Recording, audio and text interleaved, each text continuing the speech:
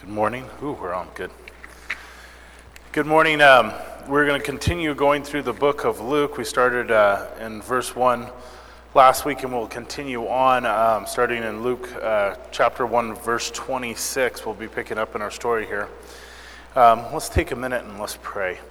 Dear God, we thank you for your word. We thank you just for who you are and how amazing you are, God, and that you were willing to lay aside heaven, Father, and come down and serve us, Father, and love us in such an amazing way, God, and that you've come to just give us this awesome, amazing life, Father, here and now and forever in eternity.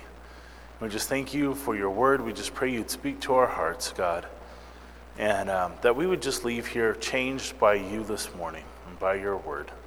In Jesus' name. Amen. So we'll be starting in Luke chapter 1, verse 26. And last week we were kind of looking at the Gospels, and we kind of talked about how the four different Gospels are very different. One being that we have Matthew, who's a first-hand account recorded. Mark is not all necessarily first-hand either, accounts of the gospel. And then we have the book of John that was written later. But Luke, the book we're in, is very much almost like an interview. He interviewed witnesses, and so we have, again, like a lot more detail written in a very different Greek, a lot of different words used that no other gospel or text has, and phrases being adopted. And so last week we saw him begin to write it, and writing the witness or the account of Zachariah and Elizabeth. This older couple that at that point felt they were done, that God wasn't going to be able to give them a child anymore. And the angel Gabriel shows up and announces that his wife is going to be with child, and he kind of doesn't believe him. And so the angel zips his lip, and so we see this story of this couple that thought they were beyond what God's calling was on their life, and it was just the opposite. And so we began that in that account of how God decided to work while Zachariah was serving in the temple, and he came before him. And now we're going to kind of see the witness of Mary, but even more than that, there's so much going on here. We have the witness of Mary, and we also have their witness, but also the birth of the Savior, Christ coming to earth, him laying aside heaven and coming down to serve us, and also this great calling on a woman, Mary, and that sounds better. Now I felt like I had a God complex, like this echo, no, I don't know. It was interesting. It was kind of distracting. Cool, thank you. We need to do a better sound check before service, I guess. And so, I don't have a God complex, so that works. And so let's pick it up right here in verse 26. It says, "Now in the 6th month, the angel Gabriel was sent by God to the city of Galilee named Nazareth." Now, that's the 6th month of Elizabeth, pregnant with John the Baptist. In her 6th month, Gabriel, the birth announcement angel, is come out and is coming to the city of Nazareth, of Galilee. And what is notable about the city of Nazareth? Before this scripture, before this time, nothing. There's nothing notable. It could have disappeared. People wouldn't have known. If there was not a Jesus of Nazareth, we probably would have not even known it was there. It's not even mentioned in the Old Testament. It's not mentioned in any scripture or even extra, like others' writings about times and places. It's not even mentioned. If there's anything where it appears is in some of the Roman logs of how many troops were stationed there or staying there on their travels, and that was about it. There's nothing. But it's amazing what comes out of this. You realize how many times Jesus is almost referred to Jesus as Nazareth more than anything else. And the prophet said, who could even good come even out of this place? It's max maybe about 15,000 people. Roman soldiers, as I had mentioned, would stay there, often, lodge there. So there was a lot of brothels. There was nothing good. Besides not being noted, it wasn't even good. It's a place where you wouldn't even want to stop if you could avoid it in your travels, And so you just go through. And so it's amazing to see out of this nothing, there's no reputation, nothing good, that here God just chooses to go there. Not to Jerusalem, not to all the places. He goes to very humbly, very meek, not this big announcement. We're going where? We're going to be Jesus of Nazareth. And what an awesome thing that is, and to see his heart in that. And in verse 27 says, he came to, the Galilee, named Nazareth, to a virgin betrothed to a man whose name was Joseph of the house of David. The virgin's name was Mary. Now, not as common right now, but there was a debate. There's been through the 20th century here, a debate on if she was really a virgin. And they would go to the Old Testament Hebrew, and they go to Isaiah 7:14. It says, "Therefore the Lord himself will give you a sign. Behold, a virgin shall conceive and bear a son, and he shall be called Emmanuel." Now, they would go, well, that term also is used of young woman.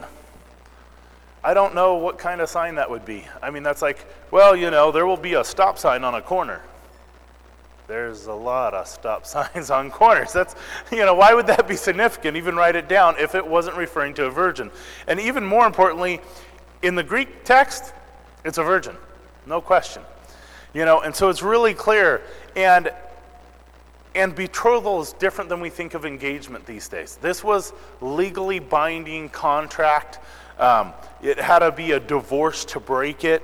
And so it's way different than we think of, our engagement. There is some hopefully some, concern if you get engaged, you don't really necessarily back out. There's a commitment there. But here, this was like being married. What would happen is, and we're going to be taking communion later, is the man would come, young man would come to her father's house, the bride's father, or the bride, the bridesmaid's house. Now I lost myself. The groom would come to the bride's house with a dowry, with a gift, with a price, and they would sit down with the father. They had agreed to that price. That price would be paid for. She would then also drink of wine, a glass of wine that he would generally bring. They all three would drink of this wine, agreeing to this contract or the agreement of the betrothal, and that I'm fine with marrying this guy, Dad. That's kind of the only say she would have in it. And at that point, everything was paid for in that sense. Then he would go back to his father's house, and he would wait for his dad to say, okay, it's time. He'd start building an addition on his parents' house. Yes, young ladies, that would mean you were moving in with your mother-in-law. No choice. And so he started to build on to this house. And so in that time of betrothal, the groom is off building onto his father's house. And then he's going to come back. And he would come back when the dad would say, okay, 3 days from now, you're ready to go get her, or tomorrow. But the Jewish day started at a different time than us. We don't start at midnight. It was when the sun went down and there were 3 stars visible. And we hear this. There's the parable of the lamps, the oil in the lamps, and the virgin's waiting, right? And so if you're a young man and your dad says tomorrow, and tomorrow begins at sundown, you're going in the dark, right? Like a thief in the night. And that's when he'd come, so they'd be ready to go, And it's interesting to think, this is Mary, this is where she's at. She's betrothed. She's waiting for this day. She knows this is coming. There's her hopes and dreams is Joseph is going to come get me. He's working on his brother's house, and she's in this time. And in verse 28, it says, "And having come in, the angel said to her, 'Rejoice, highly favored one, the Lord is with you. Blessed are you among women.'" Now, it doesn't say where she's at. It doesn't say where she's sitting or if she was praying, and some of the traditions get into stuff, but we don't know where she was sitting. She could have been in her home. She could have been out in a field, but we don't know. But we do know it wasn't in a temple, because she wouldn't have been allowed in the temple. Remember, we had Zechariah. He was in the temple, right? So, and he kind of doubted what the angel was saying, and what happened to him? Oh yeah, he got shut up. But you might be, if you're Mary, if some guy shows up to you shiny or not in the field, be questioning, like, where's your credentials? Are you a real angel? Right? Not in the Holy of Holies. Holy of Holies, you should be good with whatever angel shows up there knowing God. But so she's there. We don't know where exactly she's at. And this introduction, this announcement, rejoice, highly favored one. The Lord is with you, and you are blessed among women. Now, highly favored, this is only used twice in the Bible. Once here of Mary, she's highly favored or accepted. Very accepted one, highly accepted one. The other time it shows up is, if you would turn with me, is Ephesians chapter 1, and we'll look at 3 through 6. Ephesians chapter 1 and verses 3 through 6. The only other time it shows up is right here. See if you can catch it. It says, "Blessed be to God our Father, our Lord Jesus Christ, who has blessed us with every spiritual blessing in the heavenly places, just as he has chosen in us, in him, before the foundations of the world, that we should be holy and without blame before him, in love, having predestined us to adoption as the sons by Jesus Christ to himself, according to the good pleasure of his will, that the praise of glory of his grace, by which he made us accepted in the beloved." That word accepted, or highly favored, is referring to us. Mary here is highly favored, and we are highly favored as believers, as in Christ, which is important as you continue through the scripture and we take a look at this, to realize that we are highly favored just as much as Mary is highly favored. And I know it's really sad because the church, the Catholic Church, and even the body of Christ has really done, I don't even know the word, not had a misunderstanding about Mary, but even a disservice or just straight out corruption of what they've believed. They've said that she's had to have, well, she was immaculately conceived. But we'll see later on here, she refers to God as her Savior. She wasn't sinless. She needed a Savior. She wasn't a sinless mother that you need to pray to talk to Jesus, because you can't talk to Jesus directly. No. She was a child or a young girl between 14 and 20 about ready to get married, right? We do see she has some biblical knowledge. She's a godly woman. But she was not above everybody else. The next scripture is blessed among women, not above women, right? But definitely blessed, right? We're going to see, to be blessed, to know Jesus in such an intimate way. But in verse 29, it continues to say, "But when she saw him, she was troubled, at his saying, and considered what manner of greeting this was." Now, she was blown away. That angel blown away. Talk about a greeting, right? That, stopped me in my tracks, right? You're sitting there, okay, what's going on? I'm blessed being okay. And so she's troubled and she thinks about it. She's pondering these things. What's going on here, right? We saw Zechariah, when the angel showed up, it said, he was troubled and he feared. A little different response, right? Of course, being in the Holy of Holies, angel shows up and you might be, worried that if you're going to make it out of there, if there's sin in your life, might be a little more scary. But she's pondering, what kind of greeting is this? This is not normal, And verse 30, it continues, "And the angel said to her, 'Do not be afraid, Mary, for you have found favor with God.'"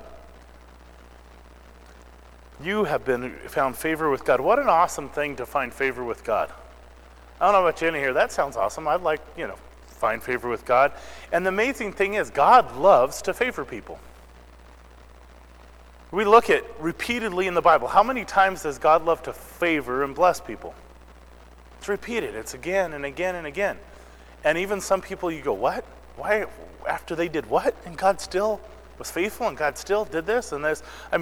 David, a man after your own heart, what, he committed adultery and he did this, and you still had a favor upon him, right? And it's amazing. I was thinking, man, why wouldn't I be favored of God? What keeps me from having God's favor? And I've shared this, and it's an illustration. I don't know if I came across it or heard it, but I've repeated enough, now it's mine. No. Imagine you have a child, you have your 2-year-old child, right? And your 2-year-old child's there, and they run out and they're standing in the middle of the street. What's your concern? Their safety. Are you going to bless them? Are you going to run out there and go, here, son, here's a lollipop. Enjoy the middle of the street. No. You have one concern, that they get out of that danger. You're not going to go out to them and ask, hey, what did you do with mom today? Did you guys watch Elmo or whatever? No, you're not going to have a conversation. Your concern is, hey, you got to get out of the street. It's dangerous. Now, only unless you believe in child abuse or something, you're not going to bless that child in the street. It would be wrong. Giving them a blessing. But many times I find myself standing in the middle of the street going, God, why aren't you blessing me? And he says, get out of the street. But Lord, no, I'm not blessing you because you're not obeying my word. I don't want to bless you in that. That'd be cruelty, Why am I out of God's favor? Because I put myself in a situation where he can't even bless me. He can't have favor on me. It would be wrong. And you sit there and go, well, but God, I've done this and I've done that, but I don't know why God doesn't bless me like that person. You ask him, God, I want to be in a position to bless me, change me, And what an awesome thing to be considered, and how God saw favor in her and was able to pour this blessing out upon her. And verse 31 as we continue here. So it says, and behold, you will conceive in your womb and bring forth a son, and shall call his name Jesus. He will be great, and he will be called the Son of the Most High, and the Lord God will give him the throne of his father David, and he will reign over the house of Jacob forever, and his kingdom there will be no end. Now, if your mind wasn't blown, the second part, she's sitting there pondering these things, and then you put this on her. Wow, wait a minute. I'm going to conceive. I'm going to have a child. We're going to call him Jesus, which that's what the Savior's supposed to be, but then he's going to be on the throne of David. He's being called, his dad's being called David, which means there's this kingdom and this priesthood and this history, and he's going to reign forever? Would you sit there a minute and be just like, I don't know how you'd respond. A young lady, you're sitting there and to hear these things, and you can imagine after the angel left, how many times did she pour over those words? Going, what was he say? He said this, and he said this, and he said this, and wow, what does that mean? And his name's going to be Jesus. Jehovah saves, salvation. Which, again, in that day it was a common name. We don't hear Jesus too often. If somebody came up to you and said, hey, you need to name your son Jesus, and you're Spanish, you're like, okay. You see, just culturally, we don't call people Jesus. At this time, there was a lot of Jesuses running around. But obviously, when you start to talk about he's going to be called the Son of the Most High, right? There's all this coming. He's going to be our Savior. And what an amazing thing. Here's the Savior entering the world. You're going to be part of that. What a great and amazing calling. God is calling you to bear the Savior. The Savior's going to be in your womb. And when you sit there and you look at that and you just go, okay, his name's going to be Jesus. He's going to be the Most High. And we need a Savior so desperately. We last night when we were leaving here, there was a man that was intoxicated and needed a ride home to Stockton. Me being very wise, we put him in the front of the car and gave him a ride home. But as he's there and he's intoxicated, his pride's gone. The alcohol has pulled down the veil of who he is, and the tattoos and the gang tat. None of that matters at that point. All there is a man that's bare and raw. And as we're driving home and I'm talking to him and just praying, God, somehow maybe some of this will set in or not, just in listening to him. And he sits there and goes, man, I'm so ashamed. So ashamed. I'm scared. I'm wicked. I'm just hurting, and life's just painful. All these things have this, and I take care of my mom, and it just hurts, and you just hear the real heart. Suddenly all that pride, all this stuff's gone, The second I dropped them off, some, guy came out covered in tattoos too, head to toe, thanks bro, yeah, And, but you just see, man, he's hurting. You know, I guarantee if he was sober, I probably wouldn't have heard a darn thing. You know, he would have said how awesome or whatever he is, or the word he used about my driving, I had skills. Driving normal, guys, but you know, when you're not sober, driving like that, skills. No, but you just see the rawness, right? We need a Savior. Even him sitting there lost, man, I'm ashamed. Yeah, that's right. There's sin. It's shameful, but there's a Savior, you know. And it's just interesting when you think of what a great thing to walk into the world in all eternity, all the time. Here we have the Savior coming, our Savior coming. What a great and amazing calling she's called to. And thinking of the past, thinking of the kingdoms, thinking of these great kingdoms, these great men used of God, these great things God has done, and now the Savior's coming and his kingdom's going forever. You can imagine all the things going through her mind. You know, this portion of Scripture, it's really interesting. You guys have heard of the Dead Sea Scrolls. They found these scrolls back in Israel, and there was a community, the Essenes, that were recording stuff and the Old Testament and writing things down. They basically, about 150 years from Christ, pulled away from Judaism and the sect and went out to be separate. And they were trying to protect biblical and documents from being altered. And their thought was, man, the Jewish leaders are gone, Rome's gone, it's not safe there, we're going to protect it. But you know what's amazing? And it leaves all kinds of speculation, but I love how God does this. There's a scroll called the God Scroll, the Son of God Scroll.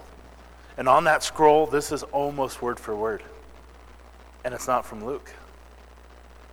This account sits there. So were these Essenes out there in the desert, in the wilderness, and they heard of John the Baptist and go, okay, we pulled away, but there's something about this guy, or there's something about Jesus. Somehow they got an account of this. And they were taken out in 70 AD, which the earliest the book of Luke could have been written is right around the same time. But from all accounts, the God Scroll isn't Luke. There's grammatical differences, the Greek structure, the word sentences structure, it wasn't written by Luke, but it's almost word for word. Isn't that kind of cool? So they don't know if, okay, how did they hear about this? Was this prophetic from the Old Testament, but it's not in the Bible, it's not something God gave us? Or was this, how did they hear about this, you know? What an amazing thing, and God chose, out of all those things, you think of all the years and all the worms, you think, you know, God's in control. He preserved exactly what he wanted in that spot in the desert, right?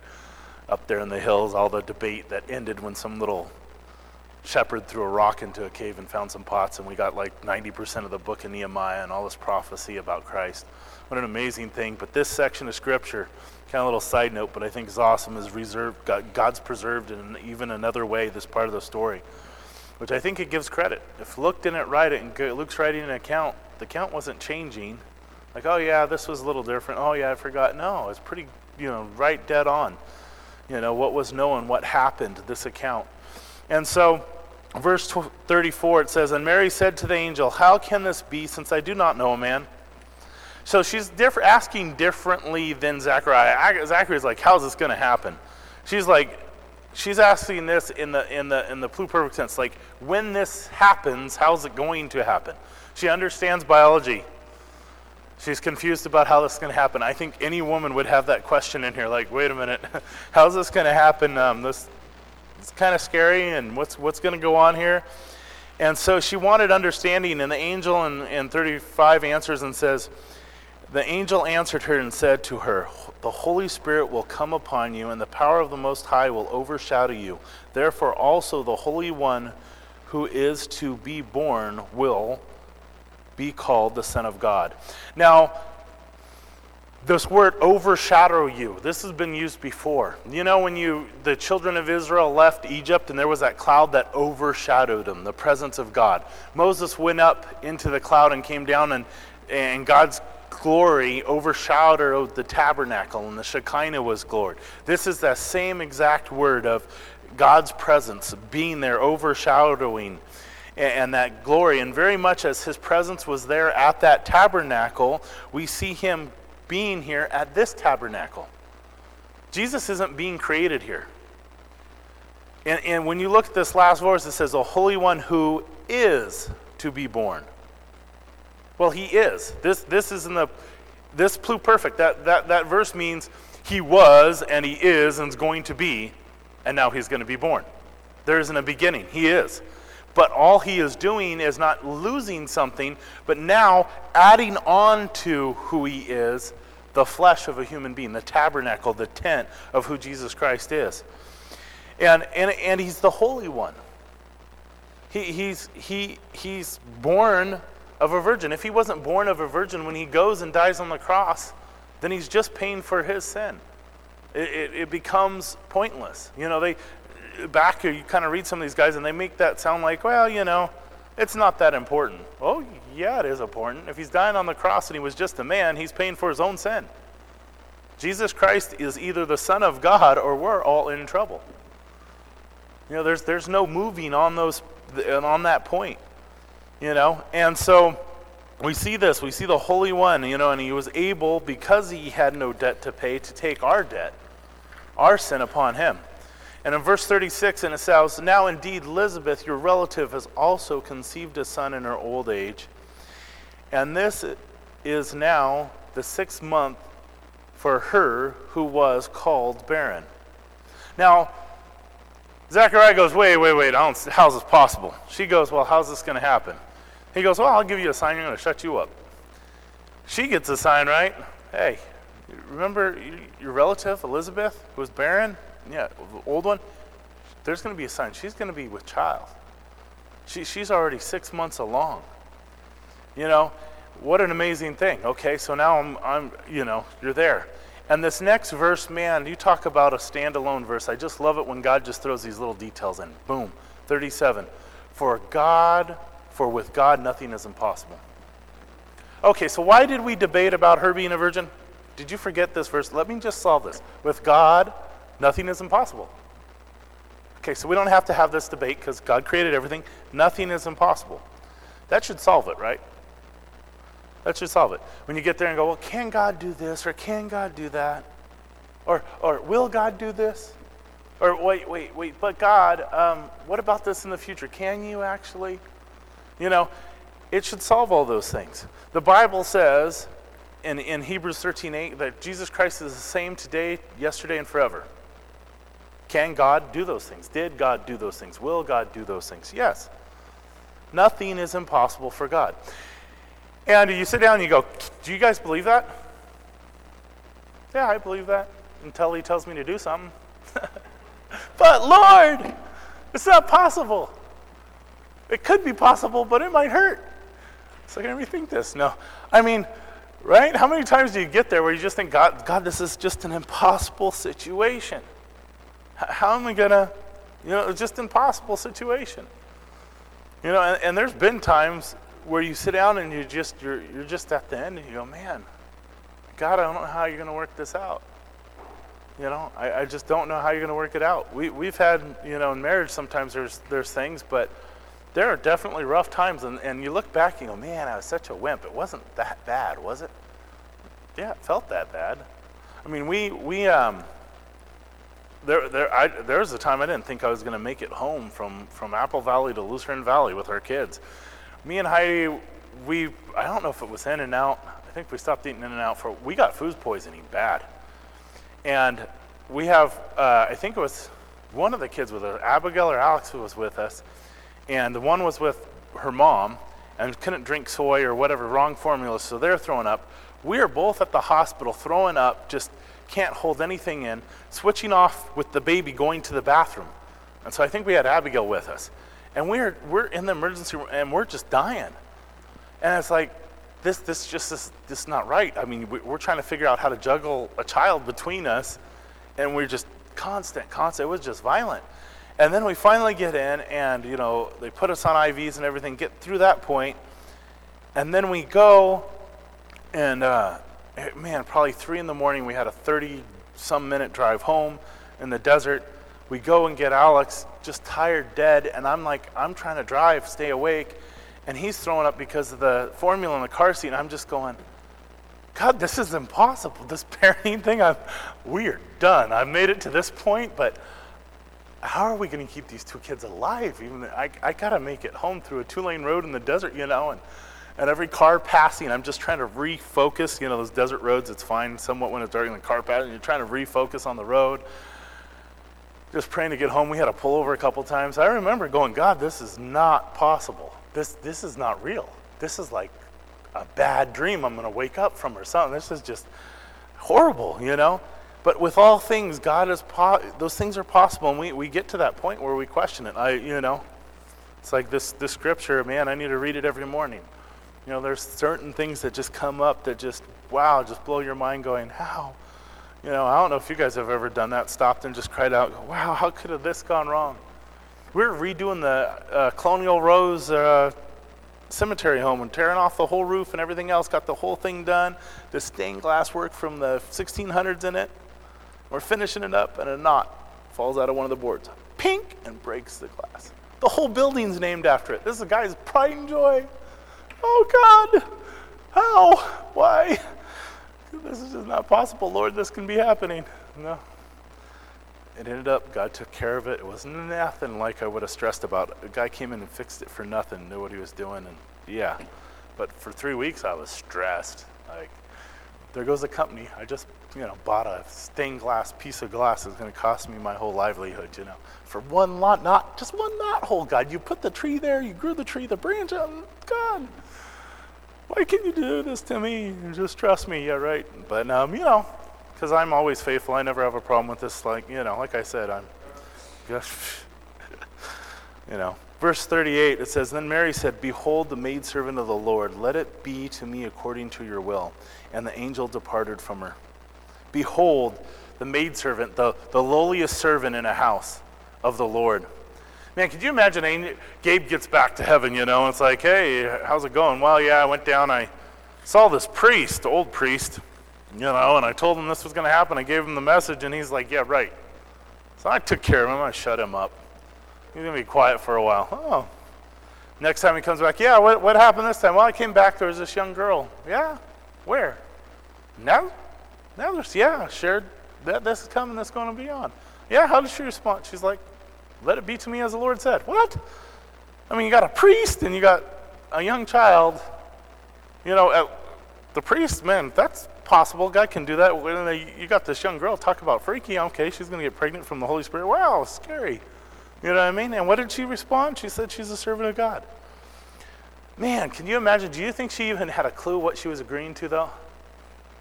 I mean, what was going through her mind after this? Okay, I'm betrothed. Now, I tell Joseph, if Joseph finds out I'm with child, he has the right to throw the first stone. The law, the priest, is going to have me killed. Even if Joseph doesn't want, the priest has the right to have me killed. Wait a minute, my family's going to disown me. Or maybe God's going to do something and they'll all know. And it'll be okay. I just got to trust God. I don't know what's going to happen. Talk about scary, And people would even say later, for years and years, this would be a stain on her. They'd say, hey, a Roman soldier got her pregnant. The Jewish people, the Sanhedrin would even claim Jesus, hey, at least we weren't born out of fornication like you. That's what they would say about him. Oh, you were born out of fornication. This would go on for years, the stuff she would go through. They go back to their hometown to register for a census in a culture where hospitality and not being hospitable and murder are on the same playing field. I know some cultures, man, you go back to your hometown, you stay in a hotel, that's disrespecting your family. You stay with your family. What are you thinking?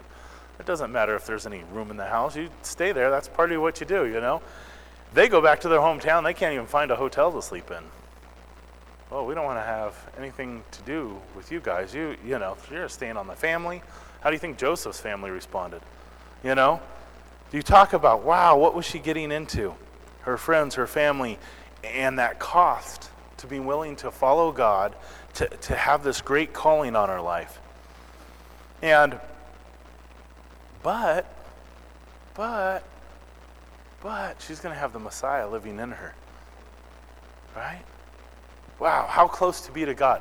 I mean, what a witness, too. I mean, my mom loves me. She admits she loves me here, but she will not say I'm perfect. I know some moms might cover a little, but if you actually put her before court, I'm going to jail for something. It's not going to happen. You talk about a witness. If anybody could call Jesus out on not being perfect or sinless, who do you think it'd be? Well, there was those terrible tools once, and poor James. No. I mean, Mary would be the first one to be able to say, hey, there's no way you're the Messiah. You're not my Messiah, at least. I saw you growing up. You can't die for right? What a witness that's going to be. And to know him so closely, to know your Savior so closely, to be his mom. And at the same time, though, as Christian, God lives in us. God lives in us as Christians. Galatians 2:20 says, I have been crucified with Christ. It is I that no longer live, but Christ lives in me. Christ lives in me. Christ lives in us. In a way. You always wonder if, like, when you got to heaven, if you're sitting there and you're like, hey, Moses, what was it like to go into the Holy of Holies? It's all kind of like this and this. I want to know, what was it like to have Christ dwell in you, to have the Holy Spirit change your life? Man, that would have been so awesome for me to be there. I wish I could have been on that side of the cross. You're like, you know what I mean? You think, wow, these great people. You know what they're thinking? Wow, you got to walk with, I got to see the Holy of Holies. The Holy of Holies dwelt in you. He called you his tabernacle. Wow, what an amazing thing. But we can forget that too. We can forget, what does it mean that Christ lives in us? We can put our identity in something else. What was apparent to me? You guys ever have a thought that embarrasses yourself, that you just go, man, I'm an idiot? Okay, we're setting up at the park to do prayer. Big deal. I've talked to people all the time asking them to pray. But suddenly I'm the pastor asking them for prayer. So why? Because now I'm about this. This isn't me. I'm not there as a roofer. I'm not there passing out flyers. I've passed out flyers before. And I'm thinking, how lame is it that I feel like embarrassed, like I'm the pastor setting that. If somebody asks, I might have to say, hey, I'm the pastor over here now, and invite them. What the heck? I mean, honestly, what a lame thought. I'm thinking, gosh, Tim, what? You're full. I was picking on myself. I couldn't believe, why do I feel this way? Why this stupid embarrassment kind of feeling of this? Why would I be ashamed now? I mean, when you could say, hey, I'm a roofer that goes to church, that was better, because you can throw roofer out there, and I still like to. I mean, people look down on roofers, but me, when I tell you I'm a roofer, I lower all expectations, right? It leaves it all on God. It's like, hey, here, I'm going to read this scripture to you. Don't worry, I'm dyslexic and a roofer, so have grace on me as I read through and mess it all up. I mean, right? But no, wow, what a thought. Yeah, that's not who I am. I've relied on that identity, and God's saying, well, I might have a different calling for you, your same identity. It doesn't matter what I call you, you got Christ living in you. You're a Christian, and it doesn't matter. This pulpit, the pulpit, the teaching, the way you serve, none of those things matter to God. You're still his child. That's the most important thing. We sit there and we were praying about and talking about, seeking God and seeing how he wants to call and use you and how he's speaking to us as a fellowship and individually. And the greatest calling he has on all of our lives is for him to live in us. That's the most important thing. All the rest of this can go. If you're not in the Word and you're not studying, it doesn't matter. He doesn't need your service. He doesn't need your tithing. He doesn't need any of that. He wants you. He wants your time in the morning, first and foremost. Out of that, then service will come. It kind of comes naturally. But that's the most important thing. The greatest calling ever, married to have Christ living in her, we get to have the same calling. We are highly favored in that sense. And guess what? There is a cost. People are going to look at you funny, right? Before, I was just a roofer going to a church. Now I'm a pastor with an agenda trying to get you to go to my church. That's another foolish thought I have, right? Well, I'm going to talk to these people, but they're thinking all he wants to do is get in our pocket like that. All these thoughts I have that I'm thinking for them. You ever have an argument with somebody about yourself, but they're not involved in it? You know what I mean? Oh, Heidi laughs, but I'll leave her alone. But no, but you know what I mean? You're like putting thoughts that you get in your head about the stupidest things, what this person must be thinking because I'm talking to him now, because I must, I'm not just, Tony's got it easy. He just gets to show up and smile. And I just go to this church and God's awesome. He doesn't even think about those things. Me, I don't often, okay? I don't really have a lot of, like self-retrospect or see, I can't even think of a word how much I don't do it. Self-analysis. People do that. They're done with the conversation and think, wow, I was being a little this, or was that goofy, or this, or that. No, I don't do that. I let Heidi do it for me. I'm like, hey, honey, like, hey, kick me when they're done listening, because I'm talking to them and they're passing out, like they've been looking around for an hour, look at their cell phone. My wife's in the hospital having a kid. I was like, yeah, but 1 minute here, let me finish sharing this, and she's kicking my leg, and I'm like, why didn't you tell me they were done? She goes, I was kicking you. Doesn't your leg sore? No, but I don't have a lot of these things. But man, it was interesting to realize, man, what has my identity been in? Well, yeah, I'm a roofer. Well, I'm a Christian roofer, or no, we're children of God first and foremost. What does that mean? He's dwelling in us. He's dwelling in us. And we are children of God. As Mary's going to find out, she didn't have probably a clue of what was coming. The joys, the amazingness to see the Son of God, to see her child, her Savior, and have that relationship, but at the same time, the sacrifices that were going to come. Many times as we sit here and we look at it going forward, who knows what's coming down the road in the future? How many of us would sign up or go, nah, I'm out of here now, But at the same time, all the blessings that come with it.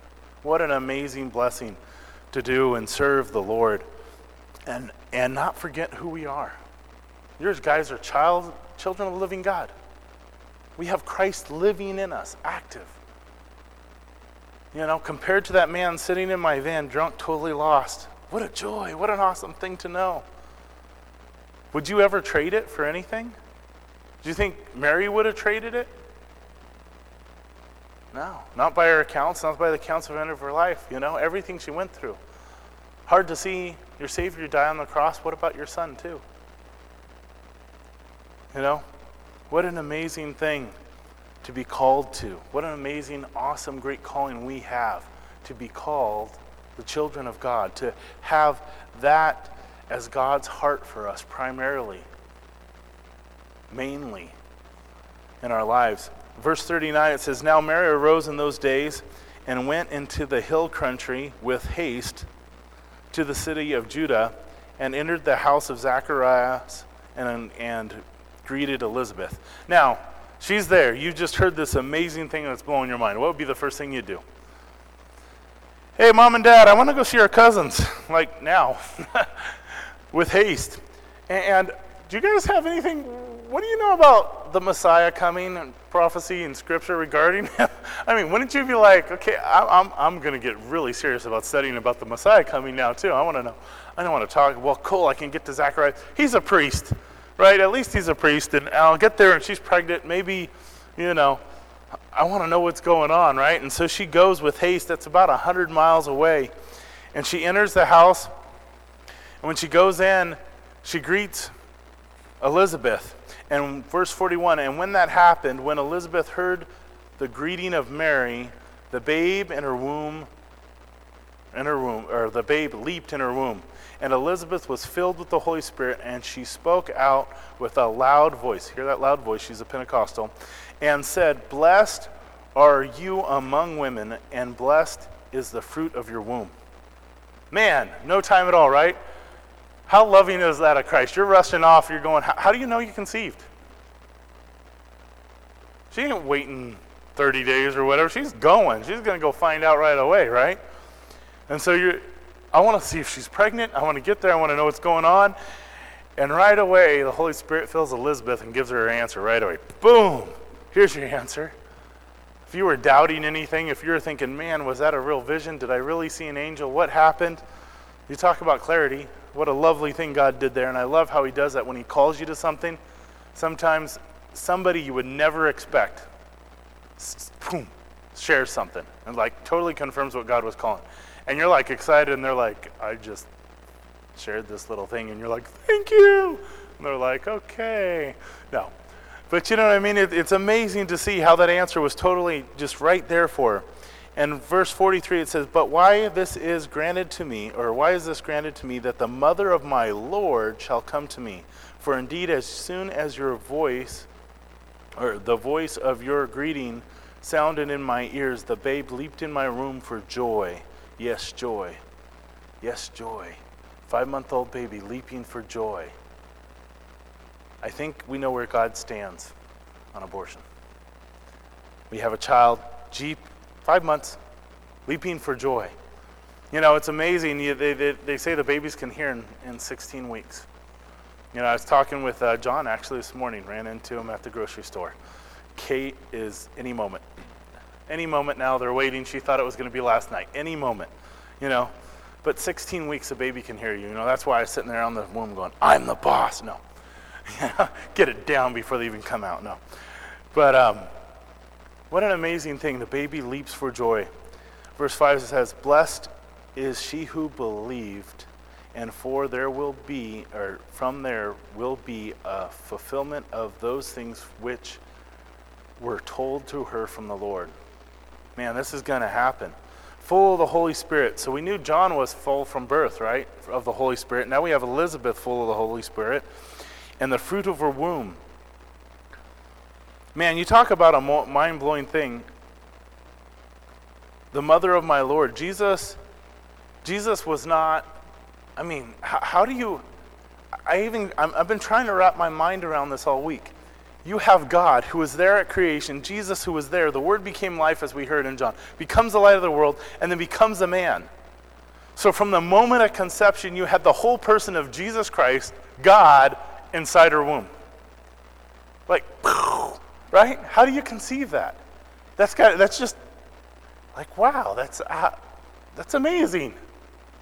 And then it's like, I mean, at what point is he, what thoughts were he having? Was he having, did he have all this knowledge? Man, I mean, I was like, man, where's the more detail here, Lord? And God said, no, we're not giving you that. I just want your mind to go, pew. That's it. And so, but she goes where? She goes to the house. And does she run into family that's like, hey, what's going on? No. At that point, you have this whole statement come out from Elizabeth. Right? And can you imagine how excited they were? Oh yeah, this is happening. And there's Zacharias can't say a darn thing. You know, they're all excited talking. He's like, I have some questions about this. I mean, I'm a priest who's supposed to have you stoned for having a child out of wedlock, and here I can maybe send her home with a letter of recommendation in a sense of going, hey, don't mess with her.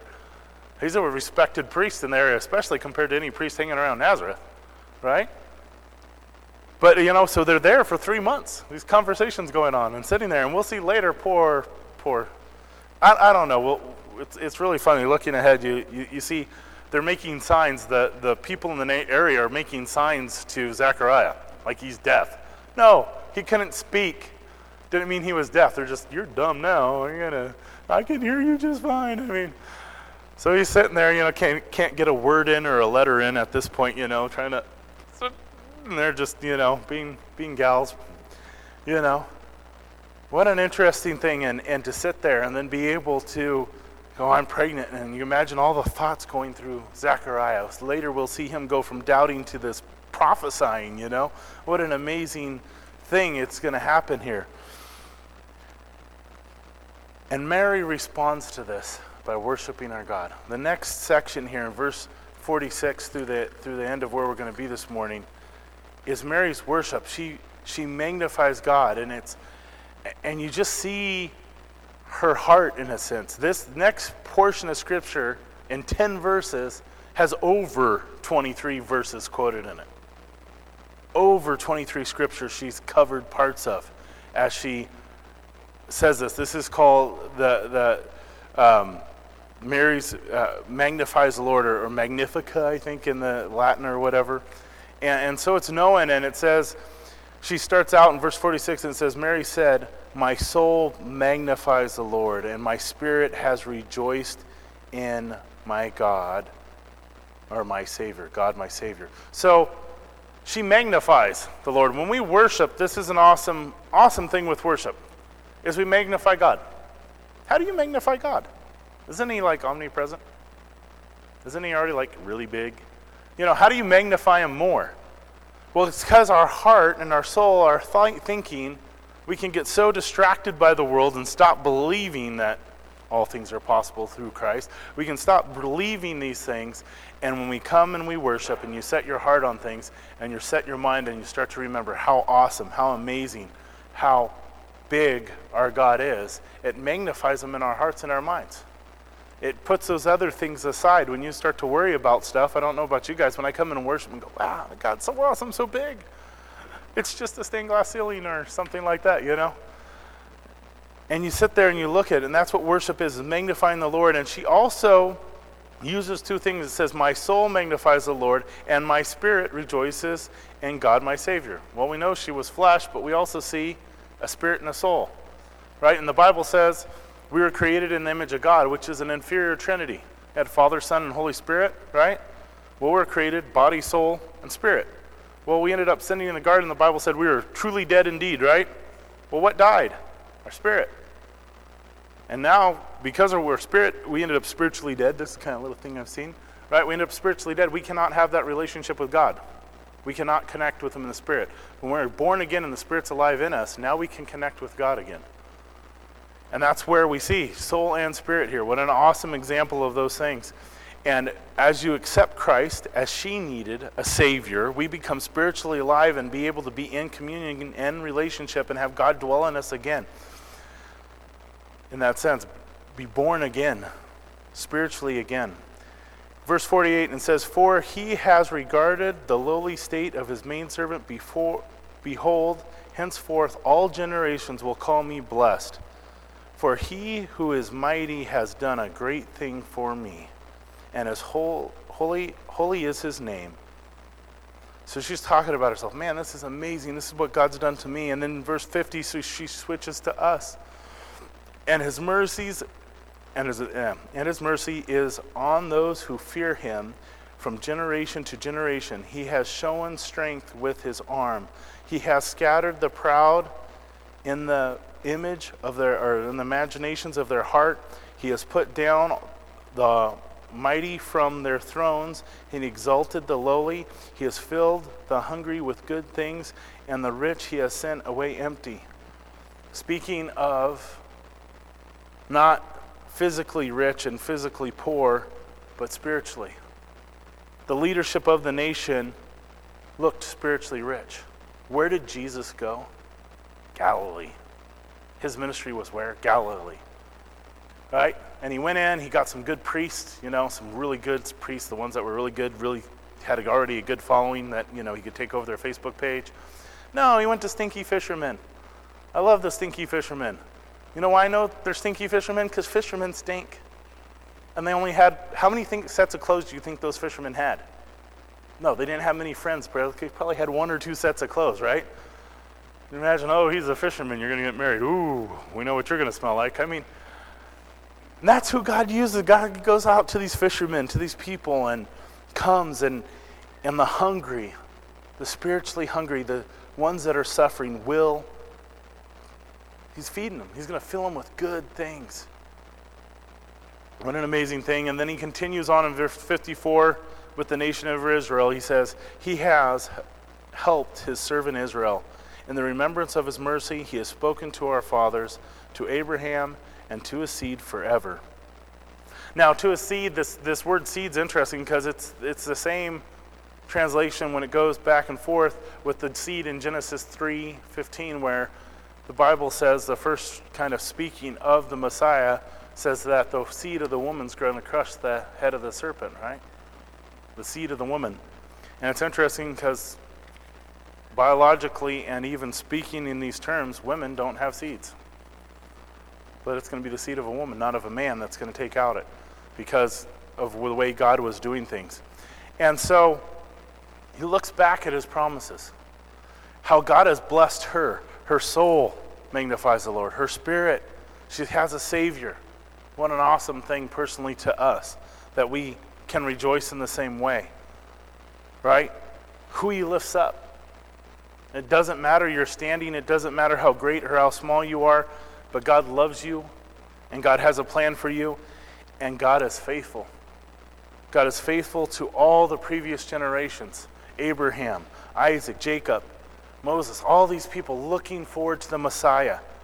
He hasn't forsaken them. His promises are real, And here they are, coming real, coming to fruition, coming true.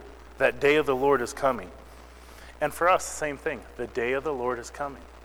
He is coming again in a miraculous way. For who? Us, his bride. We're called the bride of Christ. So we're not his mom, but we're his bride, and he's coming for us. Verse 56, it says, and Mary remained there about 3 months and then returned to her house. So she was there long enough to be there when John was born, maybe help out a little before she returned home.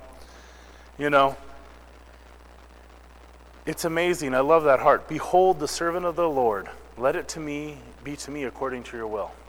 And that should be our prayer. God, let it be to me according to your will. Whatever you have for my life, let's just lay those things down, those worries and everything else, and however you want to use me. The title, the position, the whereabout, none of that matters as much as whatever your will is, God. I want to have you living in me and just having full reign in my heart. And so this morning we're going to take communion, if the worship team would come up. And it's interesting when you look at communion, and we talked about the wedding ceremony. And so the groom would come and he would bring the price for his bride. And when Jesus on that last night said, hey, this is my body broken for you, this is the price he was paying for us. Right? So it's very symbolic of that wedding feast and us being called it. The price for us was the body of Christ, was the bread that was broken for us. And so as they do the worship songs here, they're going to pass out the elements, starting with the bread. Go ahead.